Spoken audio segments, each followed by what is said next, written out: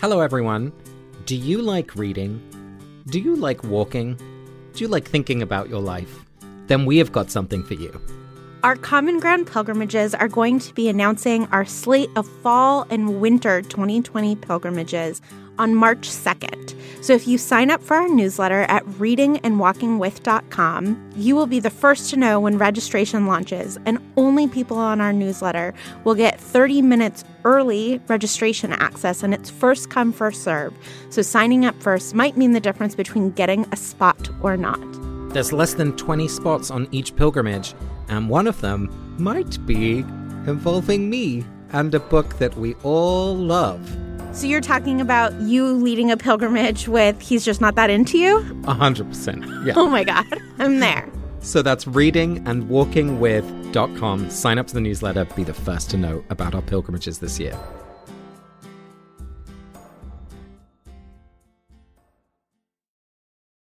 Chapter 35, Veritaserum.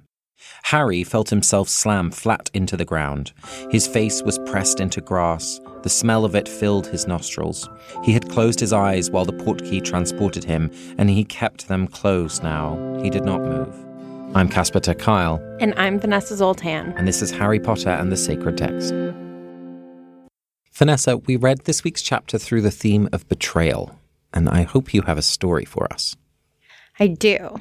So in the 7th grade, we had to take the practice SATs, the PSATs. And I went to this very competitive school. And then we got our scores one day at school, and everybody was obviously talking about how they did. And this one girl in our class was telling everybody that she got a 1590. And this is the 7th grade, and this test is geared toward 11th graders. And just for those of you who don't know, 1600 is a perfect score on this test, and 1590, almost nobody gets that when the test is age appropriate at 16, 17. So a 12-year-old getting that score, it is bonkers. Right. So I did not believe her. I just thought that was ridiculous. And so I sort of, without even thinking about it, because I'm a mean, cynical person, turned to my friend Erin and was like, no, she didn't. There's just no way that she did that well. Well, so that night, Erin called me, and Erin was a little bit more popular than I was. And so I was excited that she was calling me, but we were friends. It was within the realm of normalcy that she called. So I sat down on my parents' bed.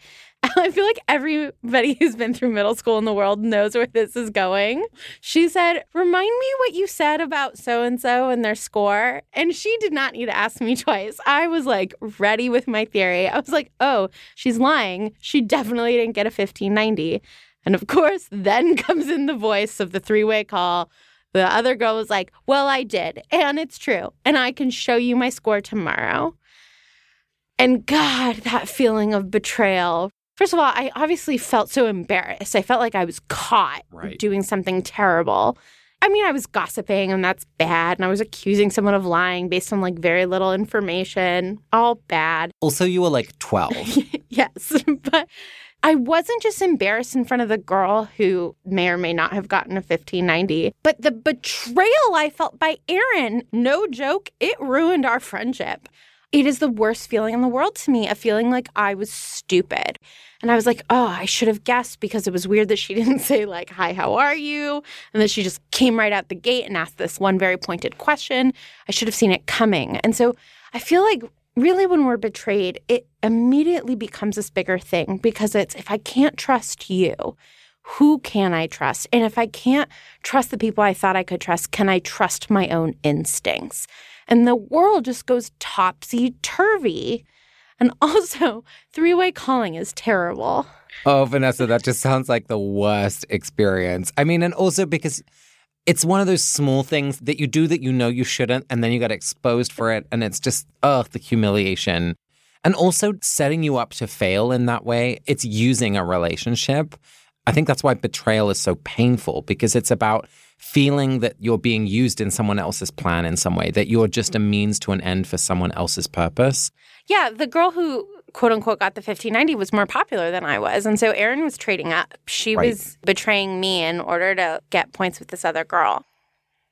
So, Casper, last week I promised everybody that I would videotape you during a 30-second recap. and I'll be videoing you. Neither of us remembered and put the correct outfits that we had planned on, but we are wearing clothes, so that's a win. Okay, I'm recording. Okay, here we go. On your mark, get set, go.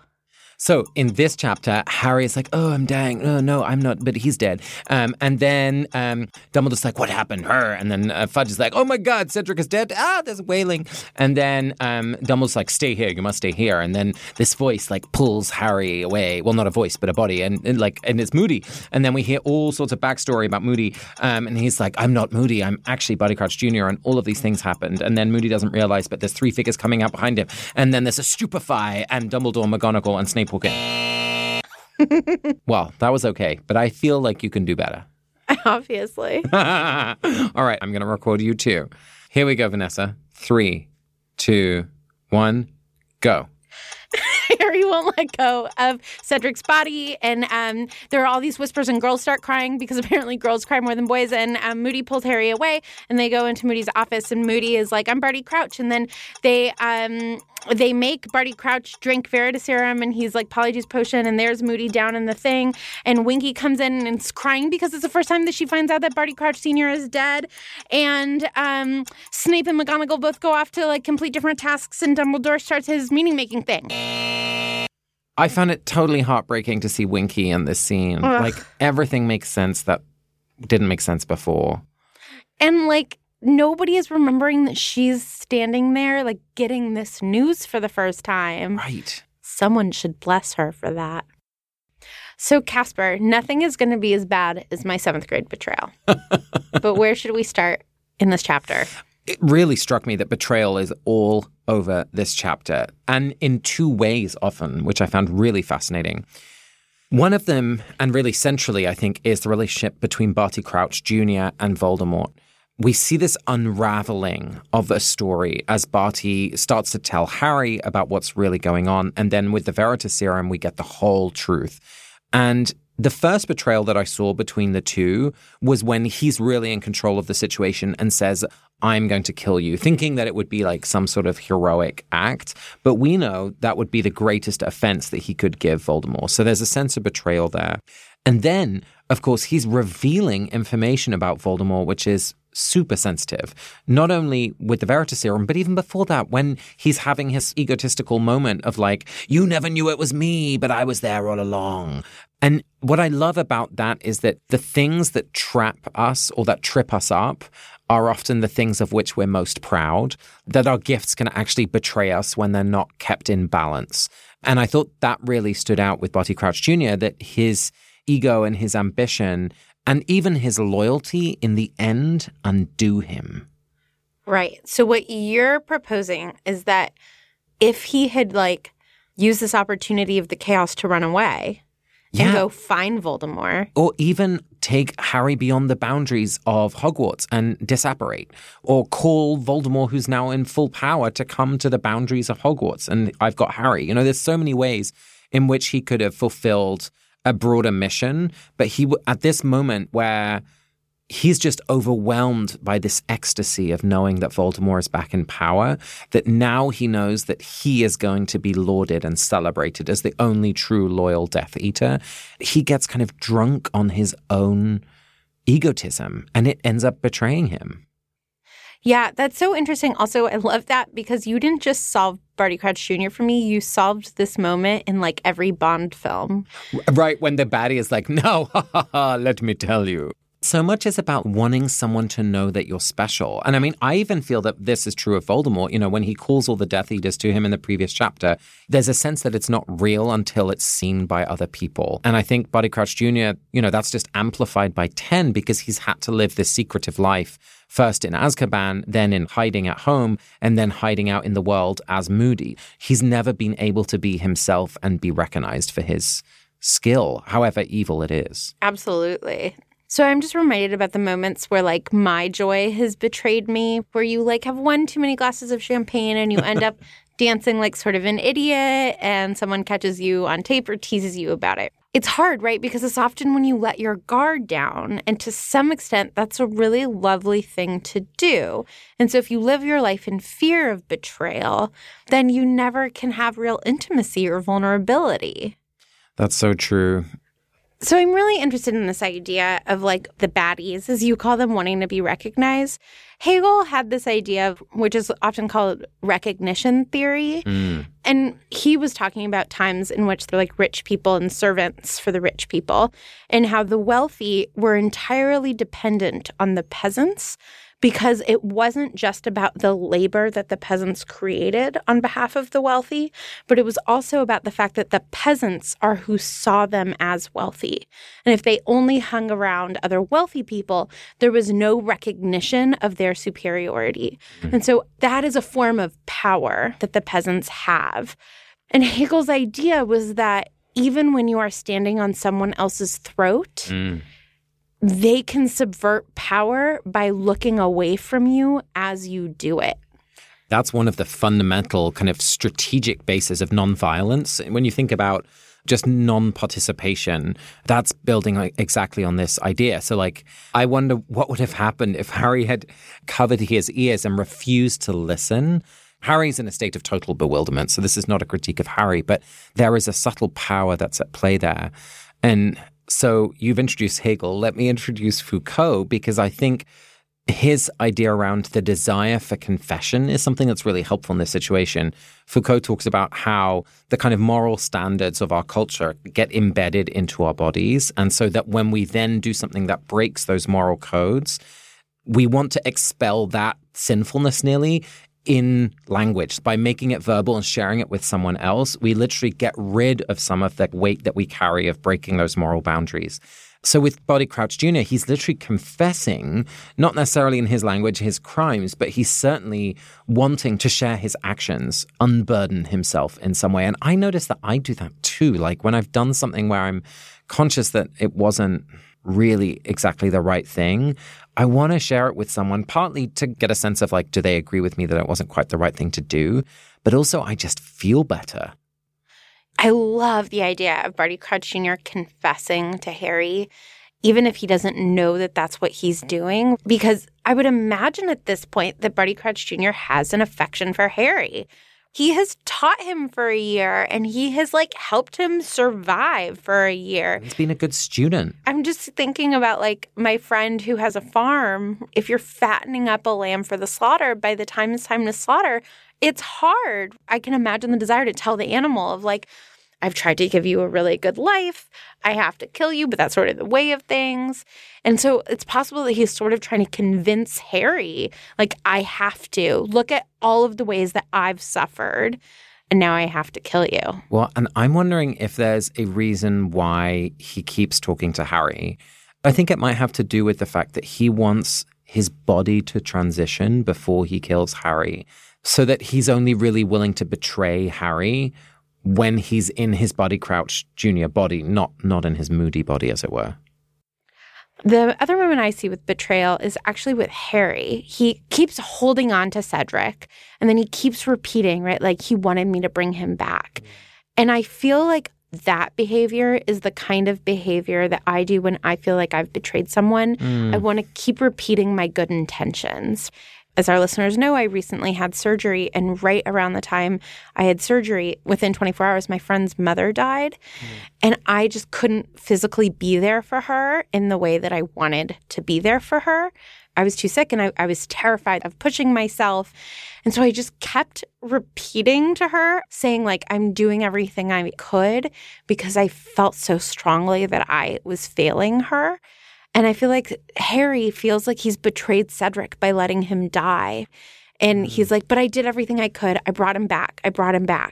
Those moments where you feel like you're betraying someone and you feel like you couldn't help it. And you want to prove it. I guess that's it. You want to prove that you couldn't help it. Yeah, and by holding on to Cedric's body, I'm also just thinking about that as long as he's holding Cedric and he closes his eyes, his face lands in the grass, he's no longer in danger with Voldemort, but he's also not quite here yet. And he doesn't have to face all of these people who are shouting and stressing and judging him. But as soon as he lets go of Cedric, he has to face other people's judgment, which will look like accusing him of betraying Cedric in some way, which is not at all what Harry's intentions were, nor really in any way the reality of what happened. I so remember that. When my friend died in high school, I went home from school and took a nap, even though I wasn't tired. I didn't want to tell my parents that she died because I didn't want it to be real. And so, like, if I could sleep, it wasn't true for longer. Yeah. Vanessa, as you know, my highlight of the theme conversation is always when the actual word that we've chosen as the theme shows up in the text. In this chapter, the word betrayed shows up as Barty Crouch is telling us about what's happened. The text tells us, Karkaroff fled tonight when he felt the dark mark burn upon his arm. He betrayed too many faithful supporters of the Dark Lord to wish to meet him, but I doubt he'll get far. So what do we make of that? What's interesting to me about this is that Barty Crouch Jr. is assuming that that's why he runs. But if that was really why Karkaroff was running, why wouldn't he just turn to Dumbledore? I think he falls between two poles, just like Wormtail did, where he doesn't want to go to one place, in this case Voldemort, but doesn't feel truly safe in the other.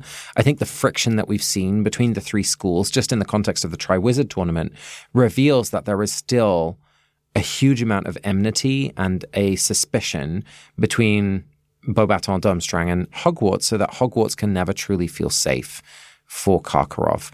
But there's something more than that. I feel like he doesn't trust himself. And I feel like once you have betrayed something, you become less trusting because you know that people are capable of doing 180s.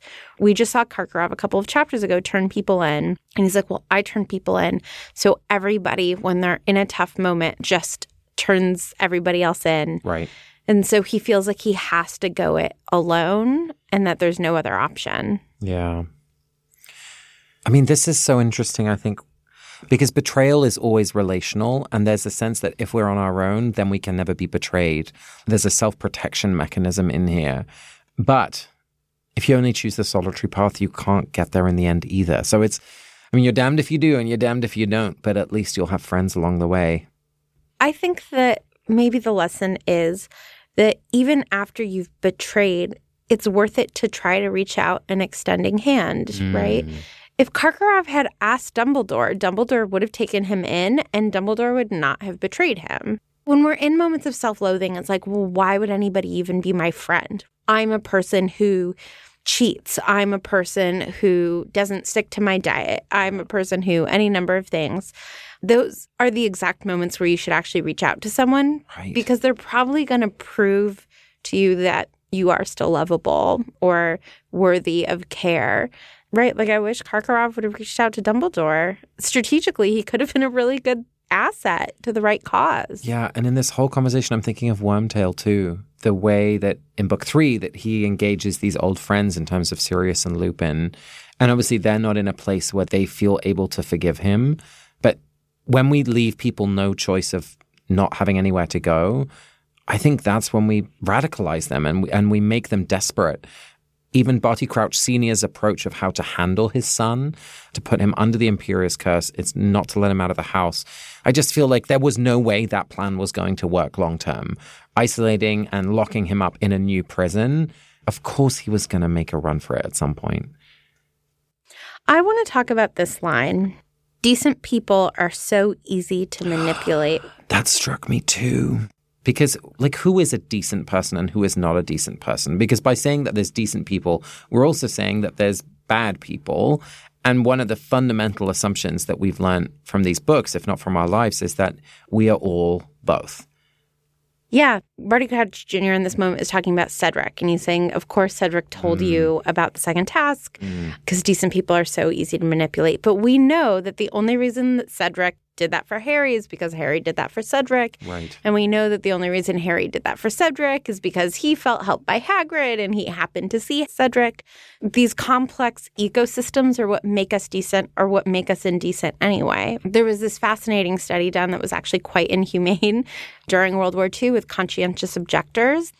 the U.S. government did an experiment where they starved and mistreated a lot of conscientious objectors in order to figure out how to deal with returned prisoners of war when American soldiers would get returned to them from POW camps, and what to do with victims from the concentration camps. And what they learned quickly was that when people were starving and scared, they were much less decent to one another, and that it only took about 3-4 days in order for people to start jockeying for food and not sharing, et cetera. And so I just think that circumstances can put us in positions in which we betray ourselves and in which future versions of ourselves will have to look back and be like, that is not who I want to be, but I was in distress. You know, all of this is making me understand Winky again. Winky's being asked to participate in all of these secrets and all of these curses and counter curses within a family. So of course, like, she's going to break down as soon as she's out of that environment. That whole environment has kind of drowned her in this familial betrayal from one to the other. And this chapter being the final one. Well, she's been put into a position where she can't, because two people who she loves are betraying each other, there's no way for her to be loyal to both of them.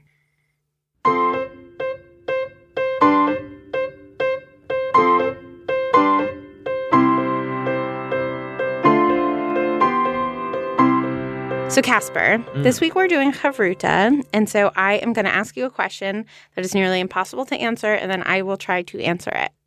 So, when Barty Crouch Jr. is telling Harry all of the things he did, one of the things that he says that he did was put magical water plants of the Mediterranean right under Harry's nose because he assumed that Harry was going to be asking everybody for help. He says, Longbottom would have told you in an instant, but you didn't. You have a streak of pride and independence that might have ruined it all. So my question is, Neville and Harry have so much in common, and they live in the same room. Why aren't they friends?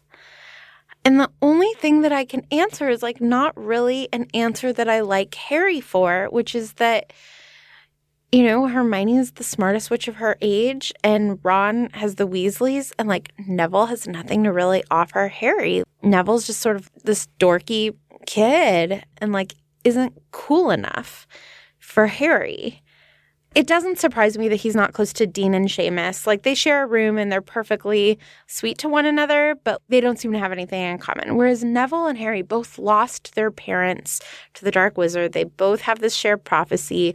They have these shared memories of, like, Neville standing up to Harry, which Harry really respects. They seem to sit together in all of their classes or near each other, which is why Hermione's always able to help Neville. Hermione and Neville seem to be friends. Ginny and Neville are friends. So, like, they have adjacent friends to one another. Yeah. You know, the way I think about it is that sometimes we're the harshest critics of people who remind us of ourselves. And there's just, like, this allergic reaction to the bits that maybe we haven't healed from in ourselves, or that we're just embarrassed about ourselves. When we see that in someone else, there's just an allergic reaction against it. You know, you told the story about the kind of middle school phone conversation at the beginning of this episode, and I do think so much of this is about playground politics. You know, I think the kids who were the cool kids who never talked to me, or, you know, not even, like, were aggressively mean, but would just excluded me in some way.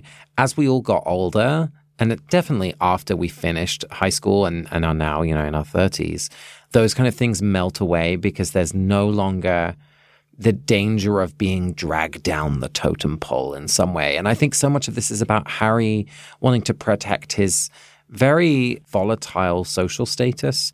He has all of this cachet of being the champion. But remember, the first couple of weeks after he was chosen as a champion, people were walking around with Potter Stinks badges, and there was this huge animosity against him. And so I think Harry is very judicious about who he is allied to at this stage in the books. As he matures, and in particular with his friendship with Luna, I think we're going to see that shift. And I think we're going to see him embrace his own loner self a little bit more, and his weird, creative, maybe more vulnerable side, so that when we come to book 7, he sees the transformation that's happened in himself in Neville and just has this overwhelming respect for him. Yeah, I mean, he even gives Neville the final Horcrux task later. It's just so sad to me because exactly that point that you're talking about when everybody's wearing those badges, if he had turned to Neville, Neville would have said, I believe you. Yeah. And if he just was even curious enough about Neville to like look at the books on his side table, he would be like, oh, plants. I should read that book right when he's in his like desperate search for books. Or even not looked in his books, but actually asked Neville, hey, Neville, this is the problem I have. Can you help me solve it? It's such an invitation for all of us to not undermine the wisdom that is embodied in the people around us, like even those that we might most easily dismiss. The other thing is that in the very first book, one of the first moments between Harry and Neville is when Neville's being bullied by Draco, and Draco is stolen the Remember-All from Neville, and Harry like comes in and protects Neville. And I wonder if that creates like a power imbalance between the two of them, because Harry is sort of his protector. And in order to be friends with someone, you have to see them as equal. And so I guess the other thing is trying to figure out how you can start seeing yourself as equal to someone. Well, and it's going to happen once Harry sees Neville's strengths, especially in herbology. Like once Harry sees Neville in his gifts in some way, and it's actually only once someone else tells him about Neville's gifts that he sees that, then he's able to think of him as an equal. I really am captivated by that idea. I think that's very smart. Let's hear from this week's voicemail. It's from Amanda Holly. Hi, Casper and Vanessa. So I'm a little behind, and I just listened to the pod on Chapter 14, The Unforgivable Curses Through the Theme of Transformation. This episode spoke to my soul to the point where I was almost tearing up at work. It got me thinking a lot about how transformations aren't always our choices. So last month I was diagnosed with rheumatoid arthritis, and I knew for years that something was severely wrong with me. I was in pain all the time, and some days it was so bad that I could hardly walk, but I never went to a doctor for it, and I never even told anybody about it. For over 10 years, I lived like that, so it wasn't really a shock to me when my rheumatologist told me that I had RA. But what was a shock to me was that it was absolutely devastating to be diagnosed with a chronic illness. To me, I was always healthy and fit, and suddenly I was told, well, actually, you are those things, but you're also somebody with an autoimmune disease, and you'll have that forever, and it's probably just going to keep getting worse. So I was forced into transforming. Suddenly, my life included daily injections and medications, and, I had to start thinking that I'm always going to have to combat this progressive, corrosive disease. So as I was listening to this episode, and you guys were discussing the theme, I couldn't help but think about this journey that I've been on. And I want to give a shout out to anybody who's been forced into any kind of mental or physical transformation, because it's hard. And I also want to provide a positive thought to them to hold on to. And it's one that I at least consciously try to make an attempt to hold on to. So just because you're forced into a transformation, it doesn't mean that you're forced to handle it a certain way. I have found the strengthening part of this transformation to actually be the beautiful things I get to take with me. The things that I still find are true even after I've gone through the transformation. My friendships, my relationship, and my family, who have all been just so incredibly supportive and reminded me to be strong in moments where I'm not. They reminded me that even though this transformation was forced on me, I can take the best parts of my life and myself with me. I'm a warrior. And even though I might have low moments through this process, I won't let them transform me for the worst. And as Casper said, there is beauty in the wound. Thank you so much, Amanda. I think most transformations are against our will, or at least without our express consent. It's from one day to the next that you go from being someone with two parents to being someone with one parent, or having friends who are healthy and having friends with a diagnosis. These things happen all around us all the time. And I think you just spoke beautifully about how difficult that process is. I appreciate you shining a light on how difficult that is. Thanks, Amanda. Vanessa, it's time for us to bless someone from the pages of this chapter. And who are you blessing this week? As I said earlier, I'm going to bless Winky. I want to bless her for the fact that everybody keeps forgetting she's in the room and they aren't thinking about how traumatic this information or this moment is for her. They have brought her into the room, instrumentalizing her, and then they are ignoring her clear emotional distress. And so I would like to bless all of the children who I know listen to this podcast, because one of the things I remember most about childhood is feeling invisible at certain moments. And I think that that's just endemic to being literally shorter than everybody else, but just, one of the problems with being young. And so a blessing to all of the children who listen to this podcast. We love you and try our best to see you, and a blessing to you in those moments when you feel invisible. Casper, who would you like to bless? I'm going to bless Dumbledore. Dumbledore is feeling so stupid in this moment. It all clicks into place for him when the supposed Moody takes Harry away from the place where he's instructed him to stay. But, he's been there for a year. And for someone who's supposed to be wise and enormously insightful and powerful and able to control this whole intricate system, or at least keep tabs on it and keep people safe, I just feel like Dumbledore must feel really embarrassed and feel guilty.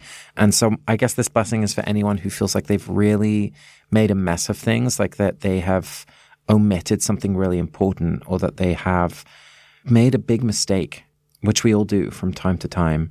And I hope that, as Dumbledore does, we can learn from it, and that we can step forward and put everything behind the people who have suffered because of it and try and make amends, which I see Dumbledore doing. The whole of Book 5, he's the one who believes Harry, and he's the one who stands by him. You've been listening to Harry Potter and the Sacred Text. Follow us on Twitter, Instagram, and Facebook, where you'll be able to see our videos of our 30-second recaps. Leave us a review on iTunes in order to give Casper a sense of self, and send us a voicemail. Next week, we'll read Chapter 36, The Parting of the Ways, through the theme of disillusionment. This episode is produced by the incredible Ariana Nedelman, the incomparable Vanessa Zoltan, and the truly excellent Casper ter Kuile. Our music is by Ivan Paisau and Nick Boll, and we're part of the Panoply Network. You can find ours and other great shows on panoply.fm. Thanks to Amanda Holy for this week's voicemail, Rebecca and Charlie Ledley, Julia Argy, and as always, Stephanie Paulsell. We will talk to you next week. Bye, everyone.